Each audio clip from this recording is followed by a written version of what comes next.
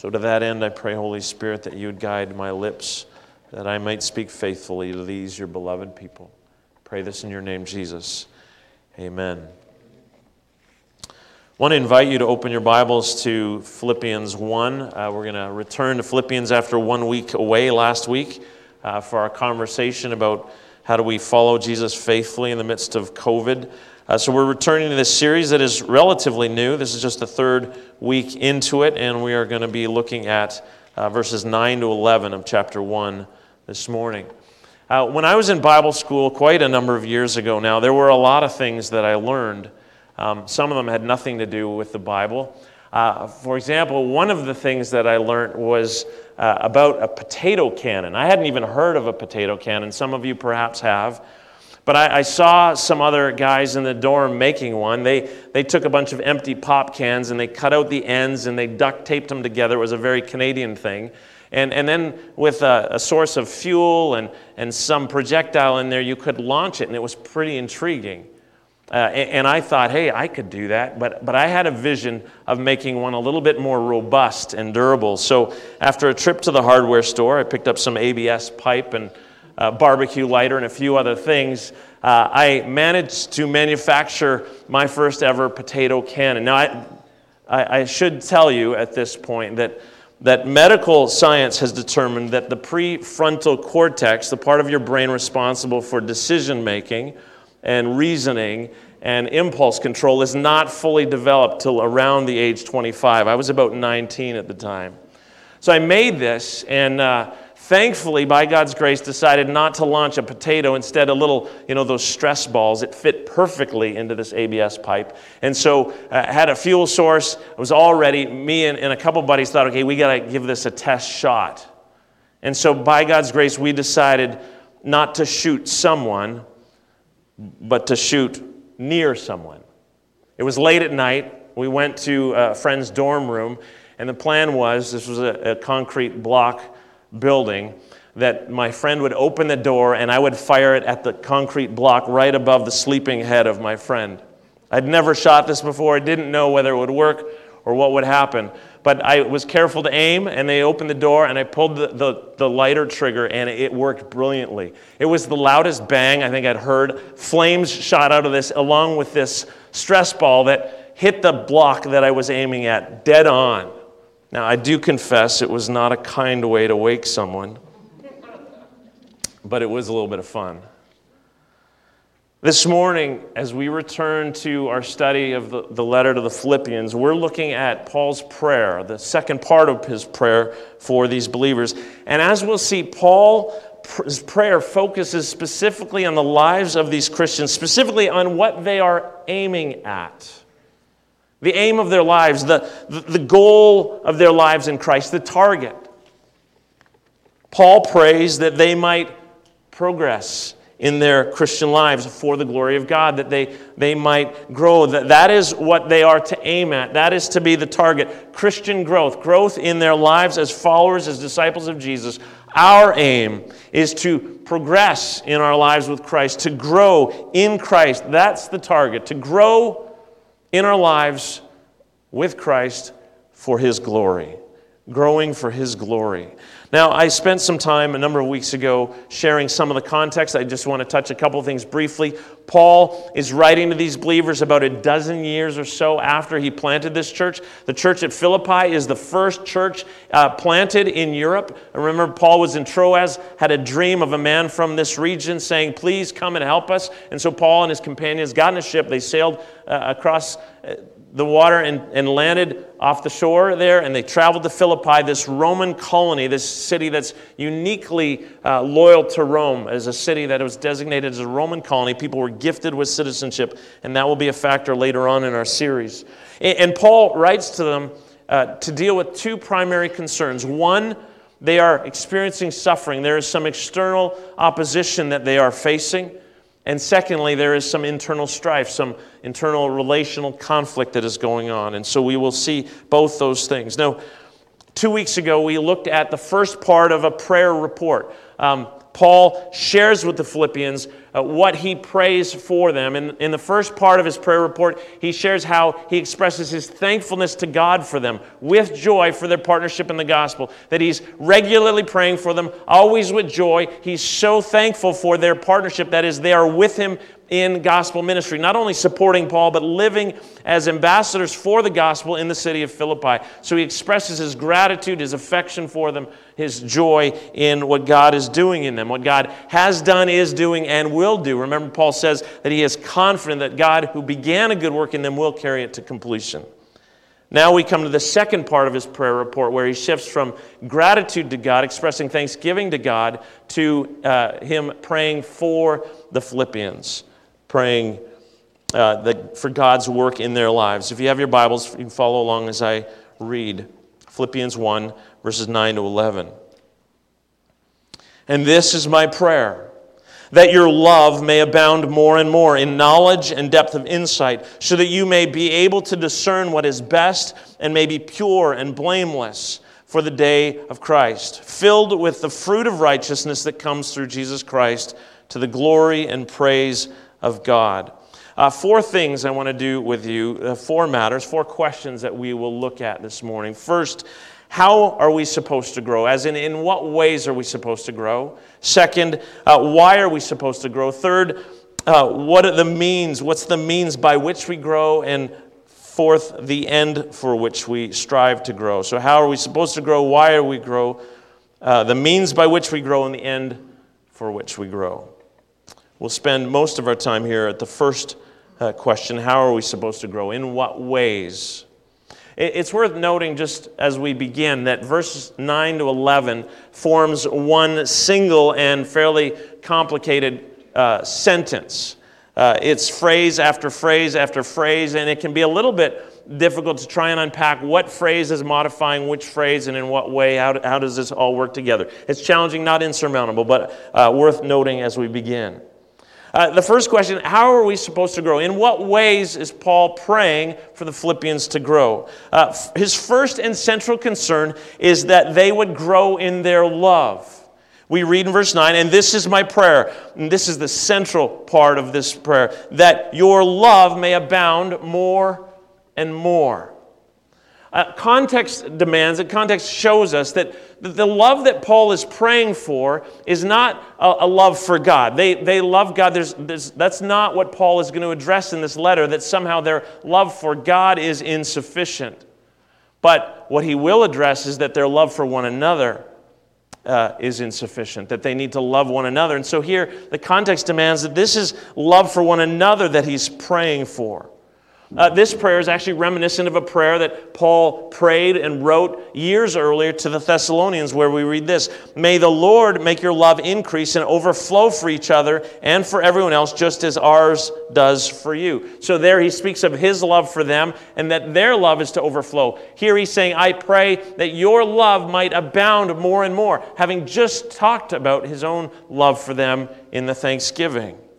His desire, his prayer, is that their love will increase, that their love will grow, that their love will abound more and more. But what exactly is he getting at? What exactly is he praying for? That they would feel more affection for one another? Is this sort of warm, sentimental feelings towards one another? Though we certainly wouldn't want to exclude the notion of affection, that is clearly not what is primary here. Love is a pretty common word for us. I think you'd agree with me. We use it rather regularly. I think often in ways that we don't really think about deeply. Like I love it when I get a green light. I love coffee. I love watching sports, especially when my team wins. Like we use that word all the time, right? I'm sure you could fill in the blank. I love when in what context do you say that? We say it all the time. So what does Paul mean when he says, I want your love to abound more and more? He's not simply saying, I want you to feel positively. You know, we use it when we feel positively about something. Oh, I love getting a green light. I love it when there's not traffic. I feel positive about that. That's not what he's getting at here. Paul actually provides us a great description of love in his letter to the Corinthians, 1 Corinthians chapter 13. We often call chapter 13 the love chapter. I just want to draw your attention to two phrases there. In verse 4 of chapter 13, 1 Corinthians, Paul says, love is patient. Love is kind. Now, we may be tempted to just kind of skim past that. Okay, yeah, like I've heard it. But those are actually very, very significant terms that he's using. First, when he says love is patient and love is kind, Paul is speaking about both the active and the passive side of love. Love is patient. Love endures. The King James Version says love is long-suffering. The idea is that love endures the garbage, the difficulties that one receives or experiences in a relationship. Love endures. Love is patient. And actively, for love to be kind, it's about doing good for the benefit, acting for the benefit of the other. So both the passive side of love, enduring, and the active side of love, doing for the benefit of. Love is patient, love is kind. That's what that's getting at. And more significant than that, just the meaning of those terms is the fact that those same terms are used by Paul and elsewhere in Scripture to speak of God. God is patient. God is kind. God is long-suffering. He endures. We were His enemies. We were sinners, and God was patient. He waited. He put up with. He endured. And God is kind. God has acted in love towards us. He has acted for our benefit. Most powerfully in sending His Son Jesus, who went to the cross and bore the penalty that our sins deserved, so that through faith in Him we might be redeemed.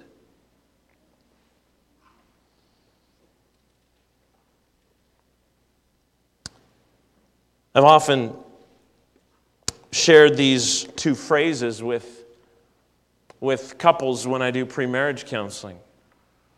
When I ask, what text can I speak on at your wedding, a number of times over the years, 1 Corinthians 13 has been suggested.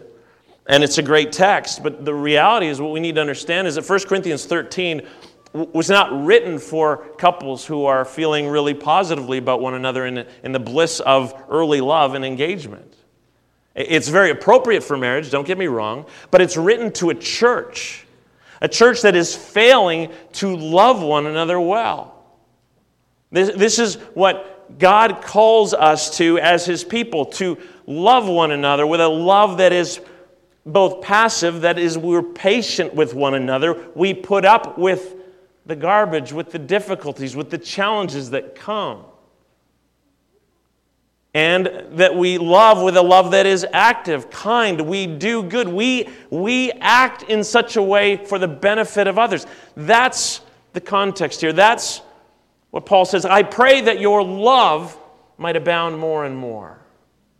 That's the first thing that Paul prays for, that in their relationships with one another, they would have the mindset of Christ, to paraphrase a verse that we will encounter later on in this letter. The second thing that Paul prays is, I want to contend for a similar increase in knowledge and insight. Now, this is one of the tricky moments in the text. We read verse 9 here, love abounding more and more in knowledge and depth of insight. So is knowledge and depth of insight modifying love, or is it a subsequent thought that Paul wants them to abound more and more in love and more in knowledge and insight? At the end of the day, I think it's the same difference, but I think it makes more sense to think that and how the sentence is constructed, that it's pointing to a second thing, that he wants their love to abound. He also wants their knowledge and insight to abound. Let's look at that. He wants their love to abound, that they would love with the love of Christ, they would love one another. He also wants their knowledge to abound. By knowledge, Paul is not simply saying that the information, that they would have more, that their brains would be full. The word knowledge here speaks of knowing through experience, the experience of a relationship. He wants their knowledge to grow through their relationship with God, not just knowing about God, but he wants them to know God as they love God, as they follow God, as they seek Him. That it would be an experiential, relational knowledge and knowing of God. He wants that to increase. or that to shape their love. Either way, we're still talking about the same thing. And the second word, translated in the NIV as depth of insight, is a word that appears only here in the New Testament, but elsewhere in the Greek world, it's a word that carries the idea of moral insight. Biblically, the idea of wisdom would help here. Biblically, wisdom is not simply knowledge, information. There's lots of people who know lots of stuff, but biblically speaking, wisdom is knowledge applied in life, practically. So in Proverbs we read, the fear of the Lord is the beginning of wisdom. Fear of the Lord is when we understand who God is, what God's like, and who we are, and what it means to live in a relationship with God. That's biblical wisdom. And so that's what Paul wants. He wants their knowledge of God through their relationship with Him to grow, their insight, their moral insight, to understand how to apply that knowledge in their lives. He wants that to abound as well, or to shape their love, if you will.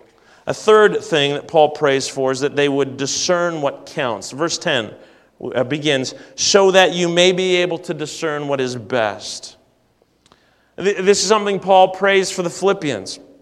That not only they would have an increase in knowledge and depth of insight, but that would lead them, that would allow them to discern well what is best. The point is that not everything counts, not everything matters.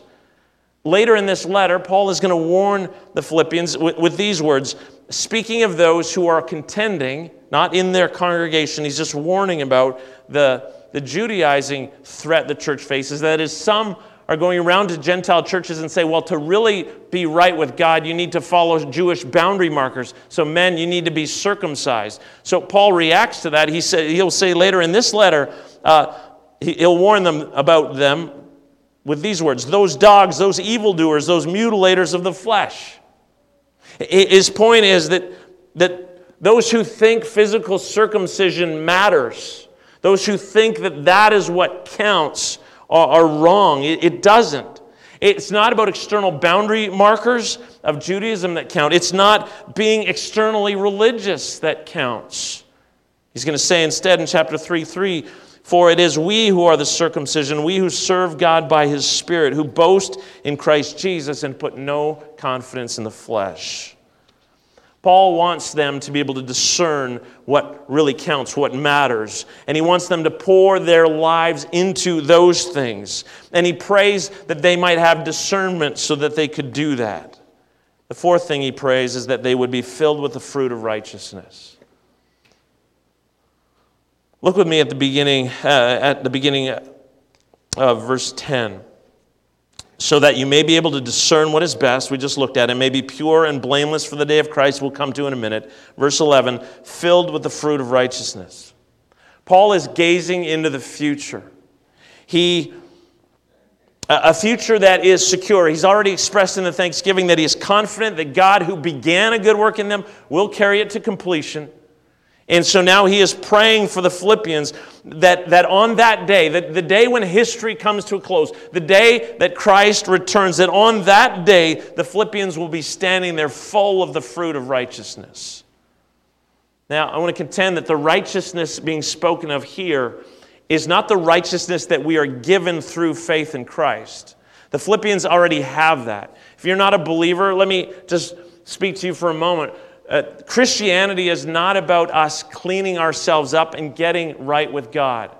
Christianity is not about our performance for God. It's about Christ's performance for us, what Christ did, His death on the cross. And through faith in Christ, we receive forgiveness. Christ bears the penalty for your sin and my sin. He goes to the cross, He suffers for it, and our sins are washed away. We are forgiven. And we also receive His righteousness. We, as a gift, as a robe, we're clothed with His perfection, with His obedience. That's the doctrine of justification. That is already true of the Philippians. They are in Christ. That's not what Paul is praying for here, that they would receive Christ's justification. That's theirs. He is praying for that they would be full of the fruit of righteousness.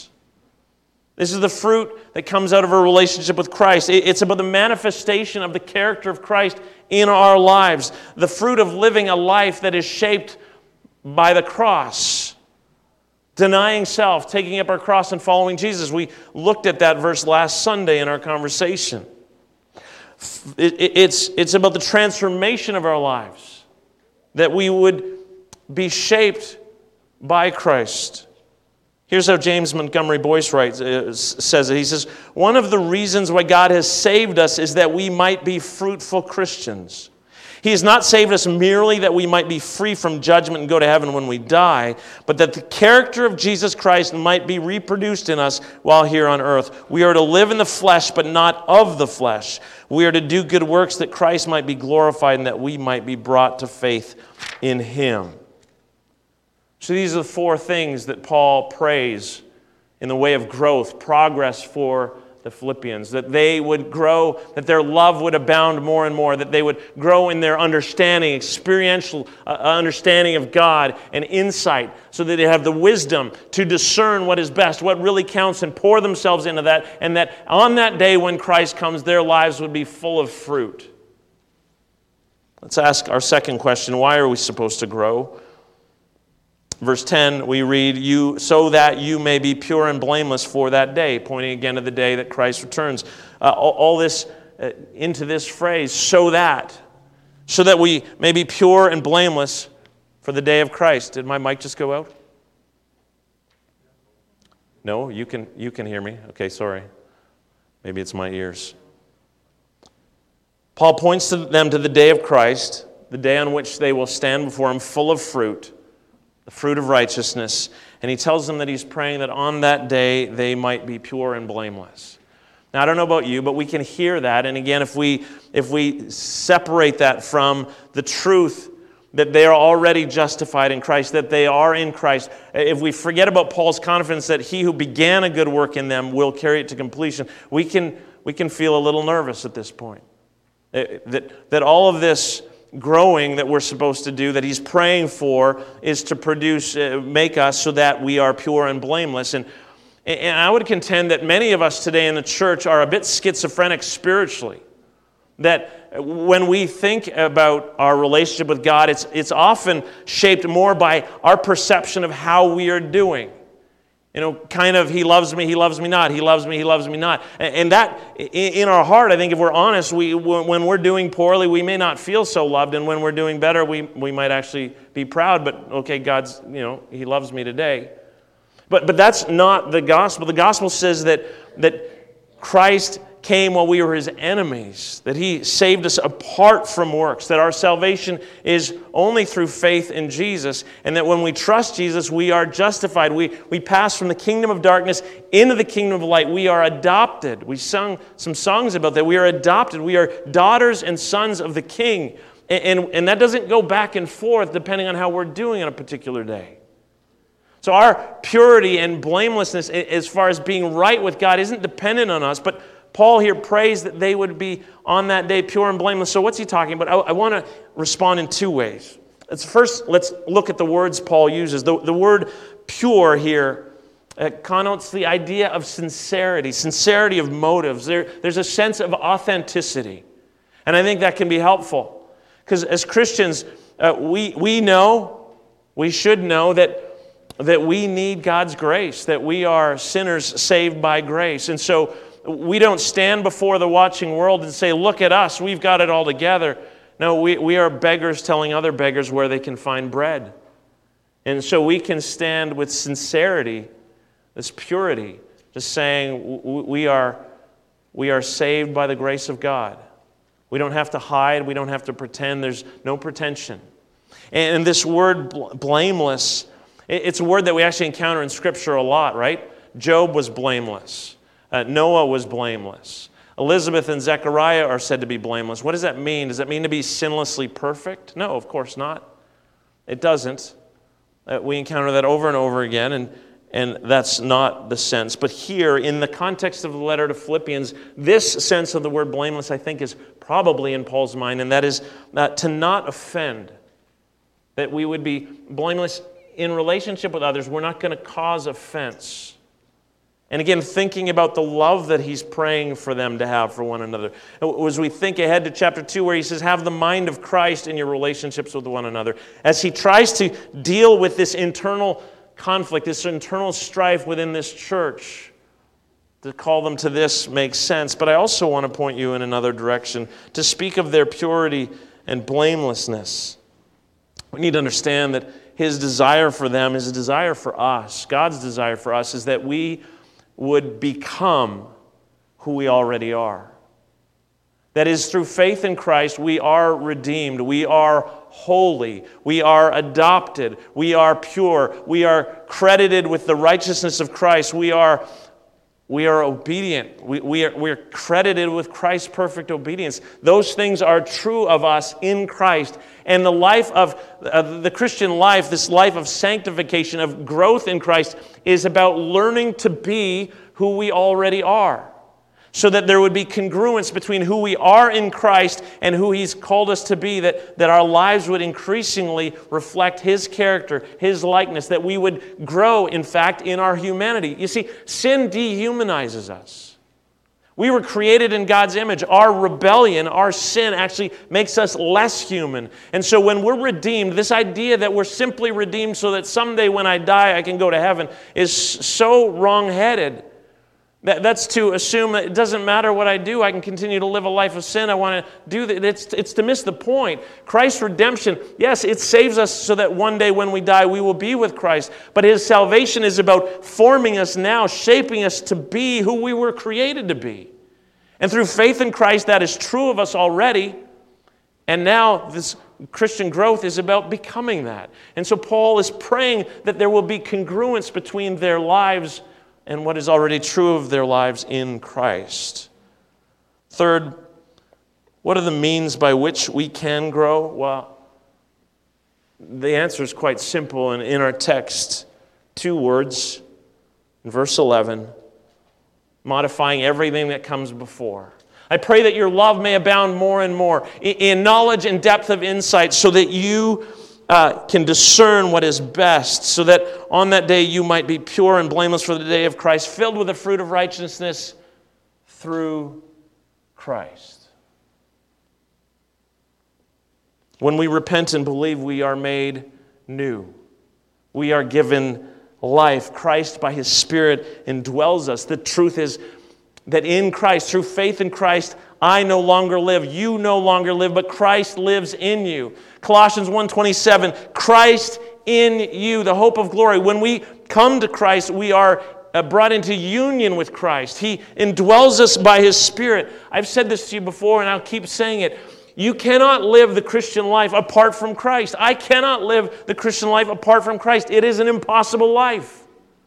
And yet we as a church hold up as our vision a desire to be growing deeper in our intimacy with Christ, closer in relationships with one another, bolder on mission for the lost. How can we put that before us when we can't do it? Well, that whole vision is anchored to what?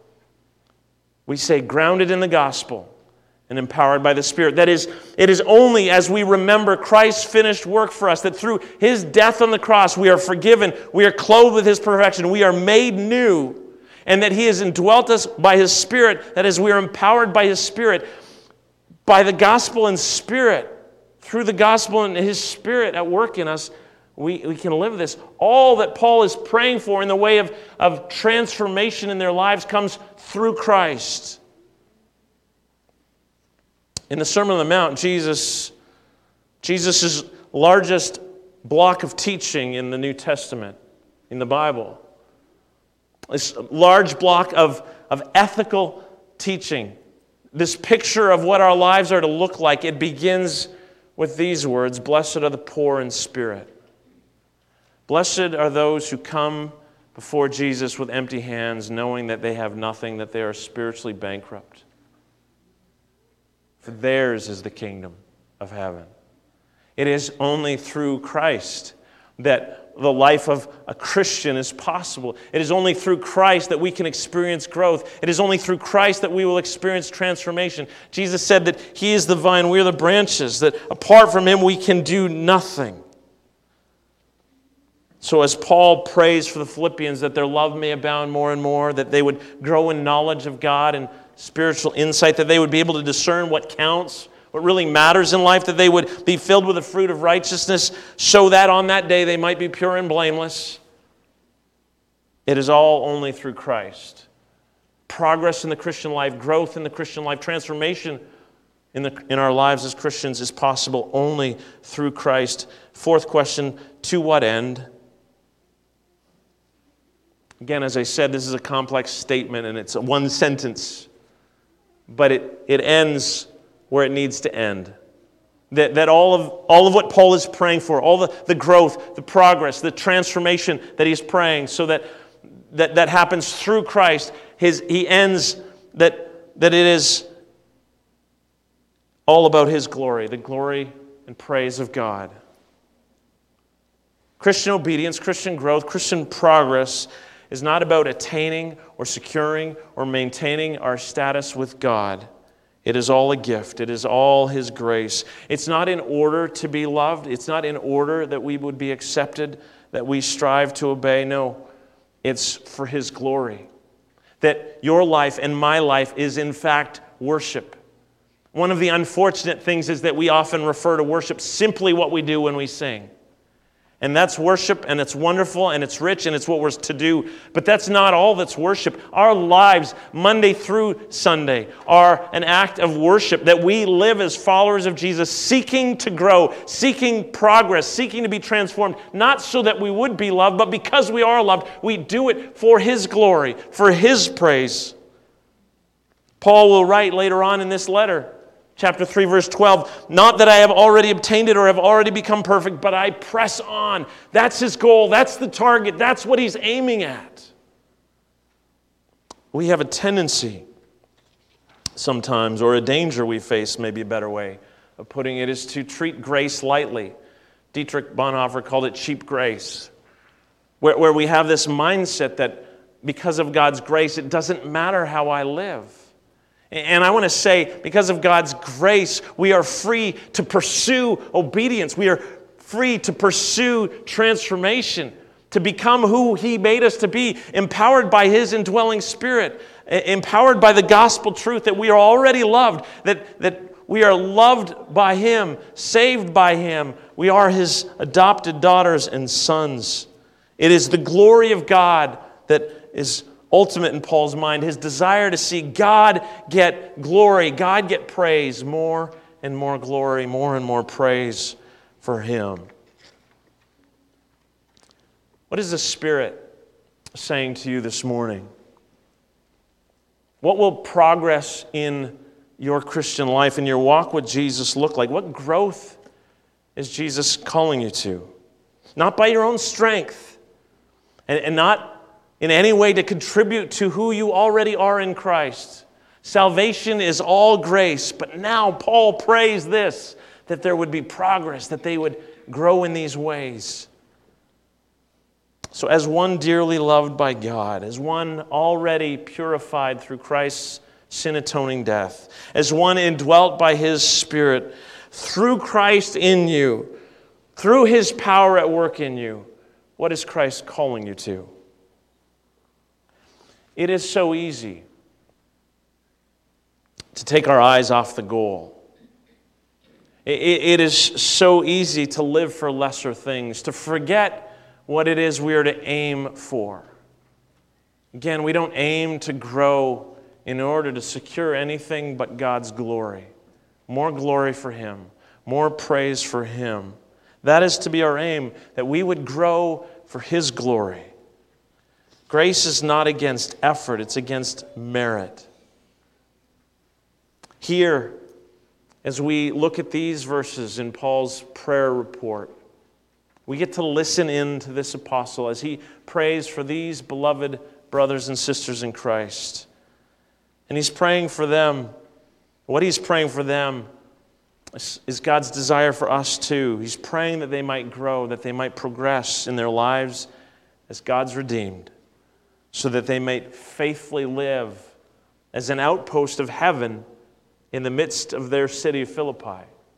That's God's call for us, that we would be transformed, that we would live lives of the future, that we would live lives that are congruent with who He has made us already, that increasingly we would have this love, that we would love unconditionally,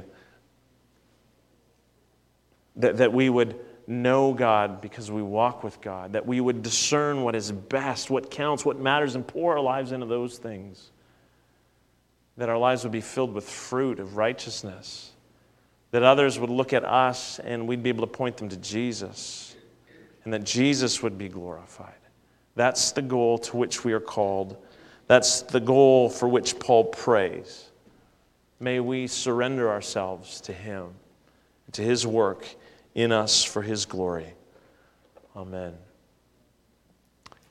We're going to celebrate communion together. And so if you are online, I trust you got my email reminder yesterday.